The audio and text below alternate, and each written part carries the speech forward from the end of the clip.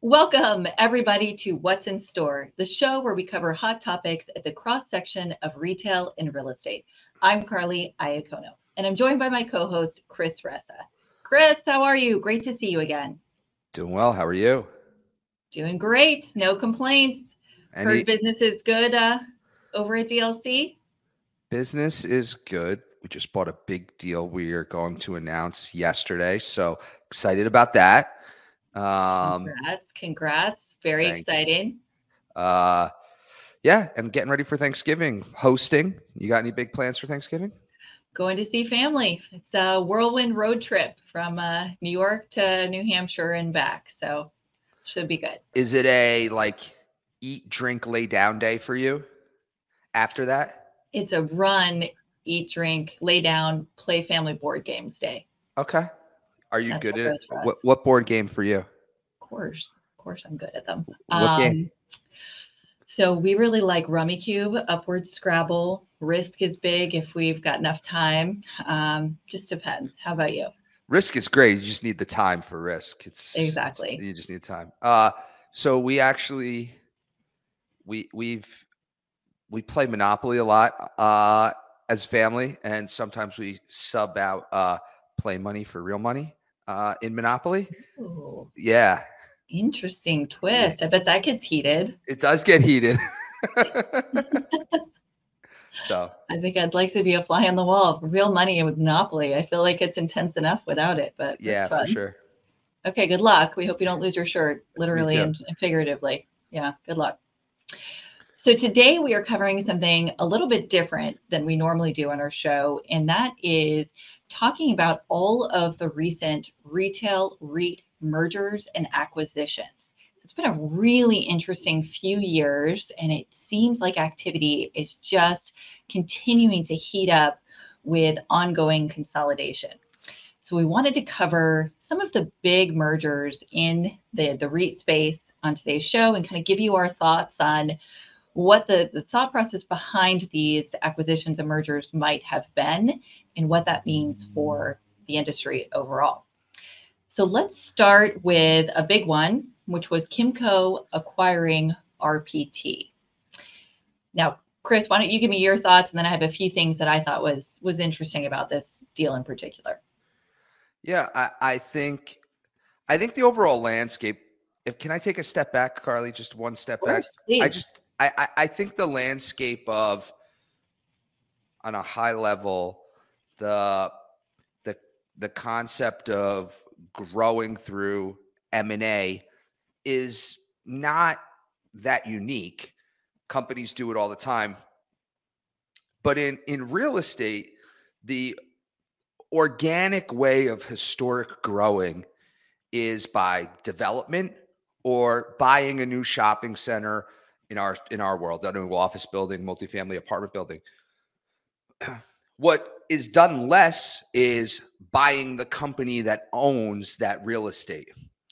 And it's very rare in the private space, right? Rarely do you see, right? And one of the reasons it's rare in the private space is that the capital stacks of organizations are different from deal to deal, right? And it makes it really challenging to do something like that. And, there's a lot of legacy families that are holding on to real estate as a means of passive income for generations down the line.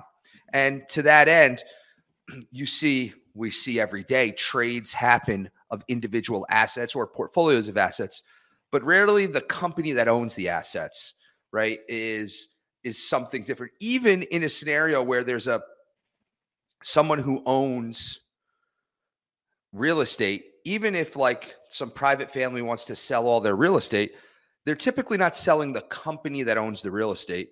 They're selling all the assets they own from a real estate perspective, and they're not selling the company that owns the real estate. And it has to do with the capital stack. It has to do with the actual entity ownership structure in the real estate world that makes it difficult. But in the REIT landscape, what you're doing is you're buying all the stock of a company, and therefore you own the company, which just so happens majority of the assets of that company are real estate, which makes it a very different transaction. They're sometimes financed differently. And they're certainly very different than just buying assets, because when you're doing that, the people that work in those companies are potentially moving over, all the office space that comes with that, and everything, the IT, the computers, everything that happens when you buy a company that's different than a piece of real estate. So to me, first, I think I start from the premise that it's interesting because just in the general capital markets of real estate, that's the more unique type of transaction than actually buying a piece of real estate. You're so right. And I'm glad you made that distinction, because when you hear publicly traded REITs merging, it's like, okay, they're going to put out stock, and now that stock is assigned a new, ticker, and that's about it. Now these assets move over to this fund, but the actual integration of the businesses is so complicated for all those reasons that you just mentioned. But with overlapping complication, of course, comes cost savings and benefits, which I think is one of the main drivers of a lot of these mergers. It's not just the underlying assets, it's the property management and their acquisition teams and all of these overlapping services that make it more efficient once combined. Yeah, I've been involved recently on much smaller scale of some M&A, and the words that's used in the M&A world are synergies and dyssynergies. Synergies are where when you're combining, that there's cost savings, right? Typically, one of the big ones when there's major companies is there's this, you don't need two CEOs, two CFOs. So typically when there's a merger, there's some synergy in the top level labor for sure. Sometimes the bottom, the bottom portion of the organization, the middle of the organization, there's some savings, but definitely at the top, right? Then there's dyssynergies that might increase costs, right? That you have to look at, that is different than a real estate transaction. When you have two organizations and they have different tech stacks, and getting them merged, those can be dyssynergies. I don't think, no. Dyssynergistic? I don't know if that's the word. Let's go with it. But so there's that piece of it, and pulling all that data and getting that into one place in today's world is super important, but also super costly. So those are all the things that people are looking at when you're buying a company. And there's pros and cons to buying the company that owns the real estate versus buying the real estate itself. Like, there could be opportunities in the labor pool that comes with that.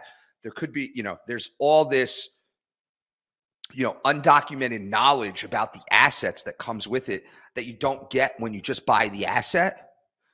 All that historic knowledge is, really valuable at times in understanding what's going on. So it's just very hard to do in our space, especially from a private to private organization, to buy a company. And so when we keep seeing these headlines about these mergers and acquisitions, especially in the capital market, market that we're in right now, and the climate that we're in, I think it's really interesting. I think it makes sense that you would go through all of that headache and potential synergistic, there we go, growth, because you don't have any other options, or it's really difficult to grow and scale with individual asset purchases, given where interest rates are, given how constrained the capital markets are. So it's not so much this is fun and what a great idea. It's like, this might be the only way to grow right now. And then it's resulting in a lot of these other benefits, but it's certainly a challenge on a lot of levels. So growth is tough right now for a lot of reasons, right? From the most basic, there's less vacancy. So same store NOI growth is tough when you have no vacancy. You have to, you're pushing on renewals, and we're getting growth through the renewals, but that's really a driver. Historically, new development in our space since the early 90s has been a big driver of growth. And then obviously the acquisition of properties and the lack of inventory, the disconnect between the bid ask, between buyers and sellers, and the debt markets making those things a challenge from a growth perspective. And those are typically bigger movers than same store NOI growth, depending on your scale, right? And that's the other thing that starting to notice. Some of these REITs are starting to get pretty big, and they're creating scale for themselves, which will create bottom line benefits as they continue to scale up. And that's, they've spent a long time pruning their portfolios, creating efficiencies, and now they're scaling to, some of these are already, Kimco, you mentioned, already enterprise scale and continuing to scale, right? They were enterprise scale. Then they bought Weingarten a few years ago, which was a large, I don't know if it was about 200 assets, great REIT, all Sunbelt focused. That was definitely geography focused. Then you have, they're buying RPT, which is small in comparison to Kimco, right? They had 43 assets, 50 assets, something like that. Kimco's got 500, something like that. So small. And I think that gets to the heart of the REIT consolidation, which is size and scale right now. And that's, I think, a big driver of what's going on. So that's business school 101, right? Economies of scale in real life. Right. Like if you look at the REITs that are, getting bought, it's these smaller public REITs that have a much lower AUM. Potentially the stock is trading below NAV, which we could talk about. And then there's it's how the sale is structured. Those are like some of the big drivers. Like what is the price of the stock versus the NAV? What is the scale of this organization? And how do we structure a deal to buy this organization? And I think what the market is essentially saying is, and I say the market, the equities market, is like, is there a need for all these public REITs? And it's making it tough to compete if you're a public REIT, because the equities market's saying, like, do we need all these public REITs? Which is, some of that negative sentiment is pushing the stock down and creates this opportunity where the totality of the value of the stock is, lower than NAV, and there's analysts all the time that are tracking all the REITs. Green Street does this. Green Street puts out a report that tracks all the REITs and what their market cap and enterprise value is and what is their NAV. And when there's a big delta, some of those REITs could end up with a target on their back. Right. And I think there's other benefits than just scale, right? There's specific reasons certain REITs go after other partners, right? It's not just whoever they can gobble up. Sure. I know RPT has a pretty big exposure to some, let's say, higher risk, big box tenants, right? Like Joann, and they've got a ton of Bed Bath exposure, Regal Cinemas. So do you think, and this is speculation, I don't have any inside knowledge, it just seems to me that maybe Kimco wanted that space, that they saw an opportunity to buy that space at a discount because of the risk profile, and then maybe backfill at a much higher rent rate and really boost the portfolio over the near term. Do you think that could have been driving part of their strategy as well? I don't know. My gut is, I'm sure there's a lease-up plan. I think the drivers of the strategy to me in that specific deal, and I don't know a bunch of, but just outside looking in, I think were the synergies. If you read the reports, there was a lot of synergies that they talked about in this deal, and that has a lot to do with the geographies that RPT owns in and the small nature. So I think that's one. There's an immediate bottom line savings based on the synergies. I think there's clearly probably some of the real estate that they have their eye on. I think RPT was leasing space And so, some of those tenants haven't opened yet. There will be, I'm sure there's some level of down the line that NOI growth that's already baked in. So there's some CAGR in this, and there's probably opportunities to relet space. And then they'll probably de-risk by selling, I imagine, some of the maybe not, but maybe there'll be some assets that get sold in post closing. So, but I don't know. I don't know if they were looking at specific boxes or not and saying, well, this is an opportunity to relet space at a higher rent. I'm sure they underwrote every single deal in the aggregate, right? They underwrote every asset, and the aggregate of that underwriting clearly led them to think there's opportunity somewhere. Right. Immediate and future, I would assume. Yeah, there's immediate and future. Let's move on to a few other examples. Regency. And then I think one of the key drivers, hold on, we didn't mention, we mentioned one thing. One of the key drivers, and this is happening in many of the transactions, is that the way they're funding this is through issuing stock. Right. Which is very different than normal real estate transactions in a challenging economic climate or challenging capital markets climate. That's a very interesting way to structure a deal. And that was, Regency did this with Erstep Biddle. Kimco's doing this with RPT. And so there's, really clever capital structuring to acquire the assets, because you're not just acquiring the assets, to buy the companies.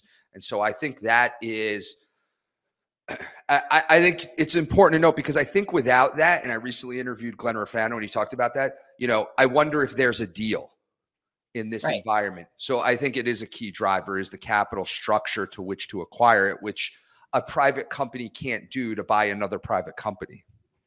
Well, they're basically buying a company on sale because they're trading at such a discount to the net asset values. I mean, if you look at it just straight from a real estate perspective, simplistically, here's a value of everything they own. Maybe it's 30% below that value that we can acquire it. Why not buy as much product as you can on sale instead of paying full price? So there's that, but there's also, it's very different if I can buy something at market price, but I'm using current debt pricing, right, versus issuing stock, right? If I'm that's when you're talking in the billions, these numbers, that those rates and cost of capital start to really move the needle on whether a deal can happen or not, right? If you read any Business 101, when you're at scale, you're in the cost of capital game. And so I think that is that is the big driver. As it relates to on sale, I think we can say whether any of these companies are on sale or not from the actual market cap versus the NAV. But, some of that, really, the NAV is, in today's environment, cap rates are moving, are changing, and people are uncertain. So we say it's on sale based on what cap rates, right? The cap rates based on what cap rates. I think that's why I think the source of funding, just like I think this is the same piece of it on the real estate side, which is over the last few years, what drove the bus in sales and transactions was cheap money, right? Over the last decade, cheap money drove the bus on transactions. Now there's not cheap money and transactions have slowed.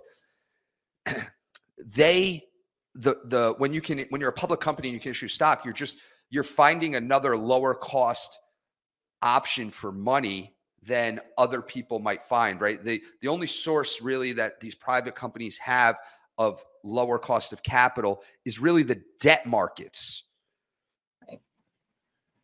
Very different picture if you're trying to acquire something like Kimco's deal with an implied cap rate of 8 and using debt that's 7.5. That's not very attractive. But if you're using a stock for stock purchase, it's a very different picture.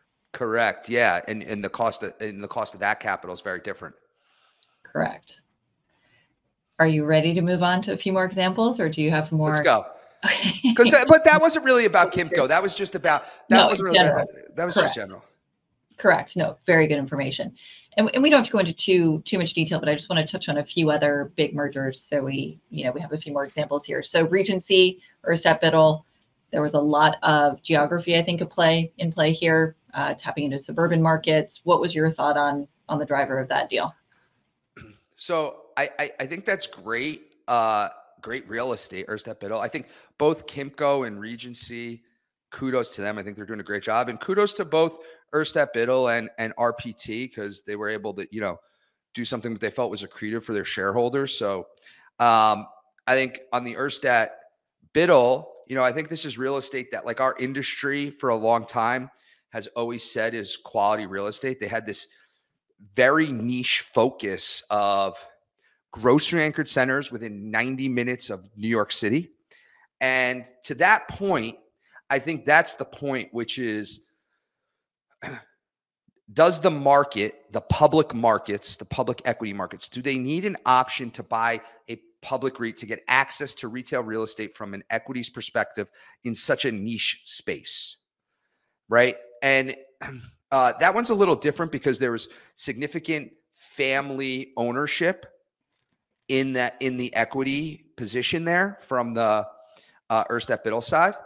But I think, listen, this is, Regency is a very laser focused organization from a product type, right? They're a grocery anchored organization. They want premier grocery anchored things. They love core markets. And, they've spent, and over the course of time, Regency, even today, they're still doing stuff where they've been a pretty robust developer across the country. I mean, they've developed grocery anchored centers everywhere. And to that end, we all know how challenging development is, right? And they've relied on the development pipeline for growth for a while. This is a company just like Kimco that's not unfamiliar with M&A. They bought Equity One, some years ago, 7, 8 years ago, I forget when it was. That brought them to the Northeast. And then this really densified them up here to get access to really, really good real estate, in my opinion, some that had, a lot of people had high regard in our industry. And so this is definitely super long-term play for them because the type of REIT Erstep Biddle was. Yeah, very interesting acquisition. I'm glad it worked out for him. Like you said, I think it's a great long-term move, some really interesting assets and markets. Yeah. Let's move on to some of the net lease REITs. So we had GIC and Oak Street buying Store Capital. Spirit was just acquired by Realty Income, 2 huge deals. Very different companies too.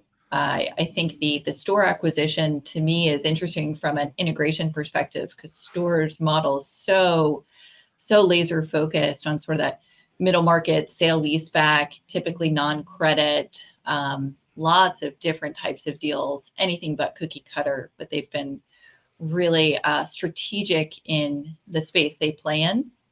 So I wonder how long-term that integration of the 2 companies will be. Do you have any thoughts on Oak Street, GIC, and Store? I think Realty Income, they're in this asset aggregation mode clearly. And because they bought REIT recently too. I think growth for them is interesting because they have gotten themselves so big and they're buying such small deal sizes, or they own assets of such small deal size.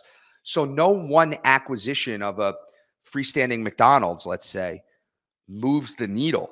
They're so big that on a one-off basis, at least in the shopping center, multi-tenanted space, whatever company you choose that's public, they could buy $100 million deal, and $100 million deal moves the needle. How many deals does Realty Income really need to buy to get to that size of a deal? They need to buy a lot because they're buying these freestanding net lease. So for them, like, aggregating assets in one transaction is probably always going to be more accretive than a one-off. And they're going to continue to do one-off acquisitions. It's part of it, right? They need to do that.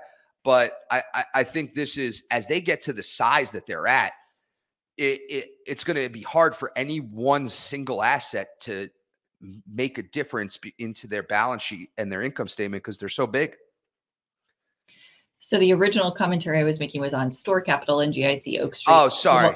A little different, but that's okay. We'll jump forward to Realty Income and Spirit. I completely Store agree. Capital, my fault.